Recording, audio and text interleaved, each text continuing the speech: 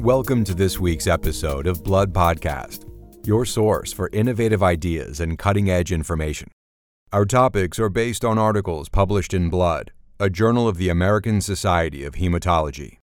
Today we will explore the consequences of a loss of the interaction between mutant calreticulin and another ER-resident protein, and how this may promote myeloproliferative neoplasms. The role of a calcium-induced transcription factor in driving diffuse large B-cell lymphoma signaling, and a comparison of two therapies for standard risk acute graft versus host disease.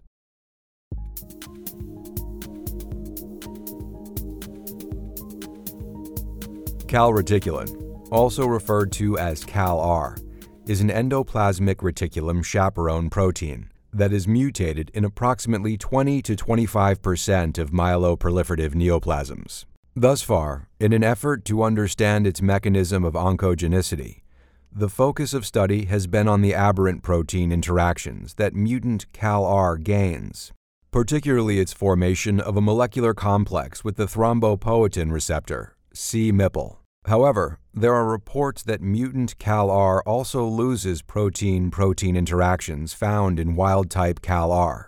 These observations inspired Debutto and colleagues to take a different approach, described in the recent article, Defective Interaction of Mutant Calreticulin and SOCE in Megakaryocytes from Patients with Myeloproliferative Neoplasms, published in Blood Journal.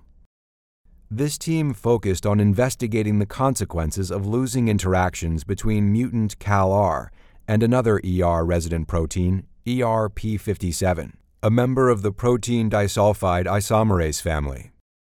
In MPN, mutations in CALR occur as heterozygous insertions and/or deletions in the last coding exon.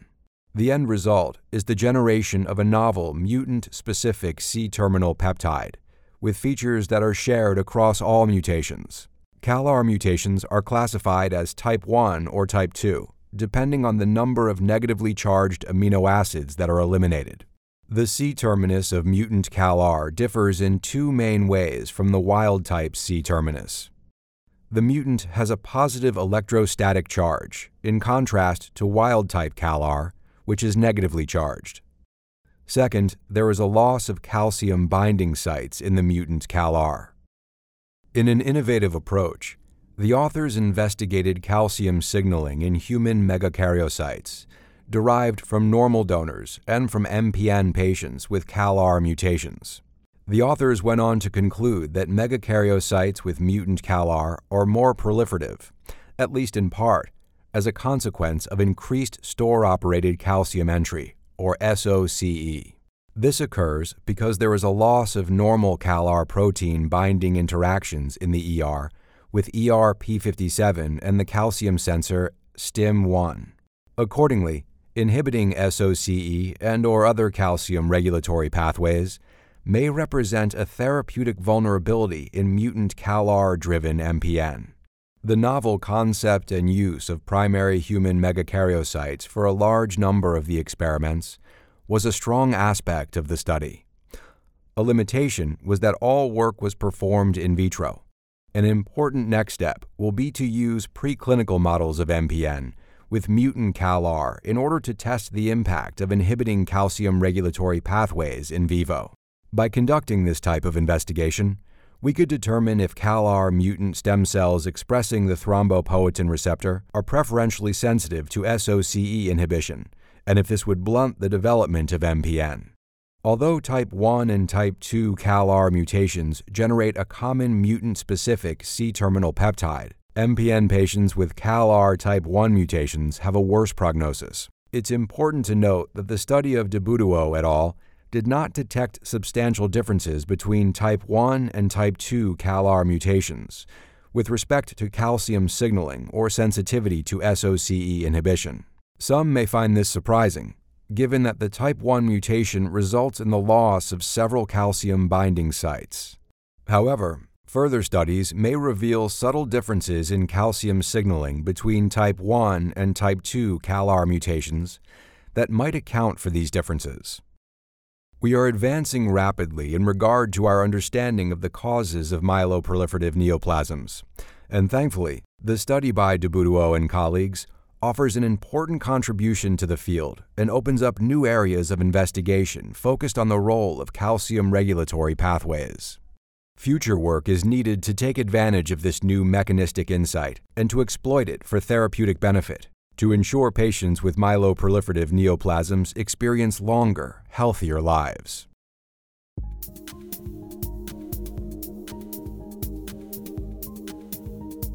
Next up, we'll discuss new insights into what drives diffuse large B-cell lymphoma, referred to as DLBCL, which is the most common form of non-Hodgkin lymphoma. DLBCL can be divided into subtypes based on differences in gene expression. Activated B-cell-like, or ABC, is the more clinically aggressive subtype of DLBCL, with an average survival rate of approximately 40%. In hopes of detecting any potential therapeutic vulnerability, there has been increasing effort to identify signaling pathways in ABC-type DLBCL that can be targeted therapeutically. Increased activity of the NF-kappa B pathway is a known hallmark of ABC-type DLBCL. However, as reported by Bucher et al. In their recent Blood Journal article, targeting chronic NFAT activation with calcineurin inhibitors in diffuse large B-cell lymphoma, there is another activated signaling pathway that operates in cell line models of ABC-type DLBCL by a mechanism that is distinct from dysregulated NF-kappa B signaling. As described in the article, the authors discovered that the transcription factor, nuclear factor of activated T cells, abbreviated as NFAT, is more active in ABC-type DLBCL cell lines. NFAT is regulated by the phosphatase calcineurin, whose activity is controlled by intracellular calcium. When NFAT is dephosphorylated by calcineurin, it can enter the nucleus and control transcription. Inhibition of calcineurin led to reduced activity of NFAT and was selectively toxic to ABC-type DLBCL. Bucher and colleagues meticulously expand this finding by demonstrating that NFAT activity in ABC-type DLBCL was largely independent of B-cell antigen receptor signaling. They also identified several gene targets of NFAT activity that mediate a pro-survival effect. Specifically, the authors discovered that NFAT promoted the expression of the transcription factor Jun and cytokines IL-6 and IL-10. Jun is a member of the AP1 family of transcription factors, which are active in ABC-DLBCL. Additionally, production and autocrine activity of IL-6 and IL-10 have already been implicated in promoting survival of ABC-type DLBCL cell lines. In general, the results presented by Bucher and colleagues suggest that blockade of calcineurin signaling should be further explored in preclinical studies of ABC-DLBCL. However, something we should consider in this approach is the potential of calcineurin-directed therapy to suppress T-cell activation. This could inhibit immune responses to lymphoma, which may be an important part of clearing disease during conventional therapy or when patients receive immunotherapy. Future studies could determine whether there are specific factors controlling NFAT signaling in B cells as opposed to T cells that could be specifically targeted to avoid the T-cell immunosuppression caused by calcineurin inhibitors. In any case, further research is needed to increase our understanding and present more treatment options for patients with diffuse large B-cell lymphoma.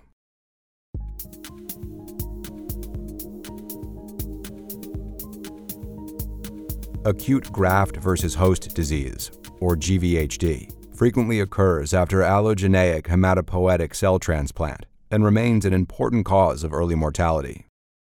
Treatment with high-dose corticosteroids is effective in about half of the patients with acute GVHD. Unfortunately, these treatments also have significant toxicities. Clinical and blood biomarker-based tools have been used to develop and validate an algorithm that identifies acute GVHD patients who have a higher likelihood of an initial response to steroid treatment and lower risk of mortality. These tools include the Minnesota GVHD Risk Score, which uses organ involvement and severity to identify standard versus high-risk status, and the Ann Arbor Biomarker Risk, which is based on 2 serum biomarkers. Several clinical trials have examined varying initial steroid doses according to the severity of acute GVHD. However, what was lacking was a prospective multi-center trial that employed a clinical and biomarker-based approach for risk-adapted GVHD therapy. The study to address this gap, randomized multi-center trial of sirolimus versus prednisone as initial therapy for standard risk acute GVHD, the BMT-CTN 1501 trial, was recently published in Blood Journal by Padala et al. It reports the results from a new trial conducted by the Blood and Marrow Transplant Clinical Trials Network. This was an open-label, randomized Phase 2 study, which utilized clinical and biomarker findings to identify patients with a standard risk acute GVHD profile.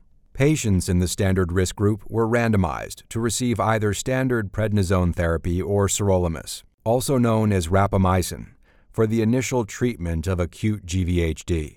Prednisone could subsequently be added at the discretion of the treating physician. As the primary endpoint of the study, the goal was to estimate the difference in day 28 treatment rates of complete and partial remissions between the two study arms. A total of 117 patients were evaluable. The trial also assessed treatment efficacy, toxicity, potential steroid-sparing effects of sirolimus, and long-term outcomes. A key secondary endpoint was the rate of day 28 CR/PR with a prednisone dose of less than 0.25 milligrams per kilograms per day. The results of the study were intriguing and should inspire further study.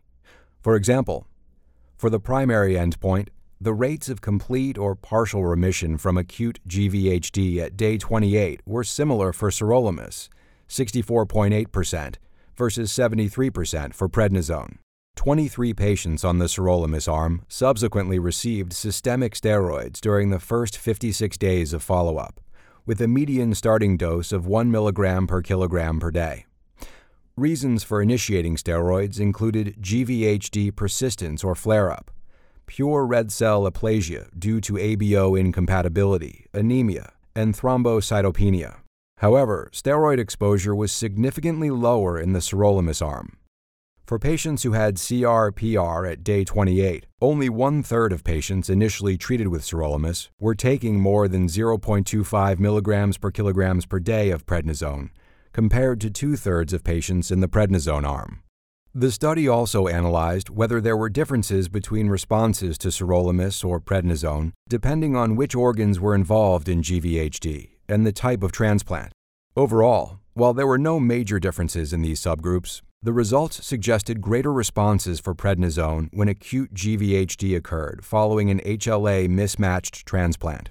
No differences were detected in steroid-refractory acute GVHD, disease-free survival, relapse, non-relapse mortality, or overall survival in the two study arms. Importantly, sirolimus was associated with reduced steroid exposure and hyperglycemia, reduced incidence of infections, improved discontinuation of immune suppression, and improved patient-reported quality of life. There was an increased risk for thrombotic microangiopathy in the sirolimus group. This study demonstrates for the first time the feasibility of a clinical and centrally assessed biomarker-based risk stratification for therapy of acute GVHD. For patients with a standard risk profile, sirolimus demonstrated similar overall initial treatment efficacy as prednisone, with approximately two-thirds of patients achieving a durable CR/PR with sirolimus alone. Additionally, sirolimus spared steroid exposure and allied toxicity, without compromising long-term survival. Sirolimus therapy was also associated with improved patient-reported quality of lives, which the authors note deserves further study, with attention to specific patient and treatment level effects.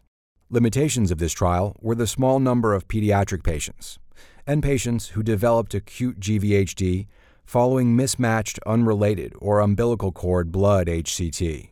GVHD and the immunosuppression from GVHD prophylaxis are major causes of early post-hematopoietic cell transplantation mortality in standard risk acute GVHD, and sirolimus treatment may spare toxicities associated with prednisone. Next steps would be to confirm these new findings with a randomized Phase 3 non-inferiority trial, Further exploration of additional treatment approaches for standard risk acute GVHD subgroups is also a remaining need. For a list of additional authors, as well as more detailed articles and commentaries on which this podcast is based, please go to www.bloodjournal.org. Be sure to join us next week for another episode of Blood Podcast. Thank you for listening.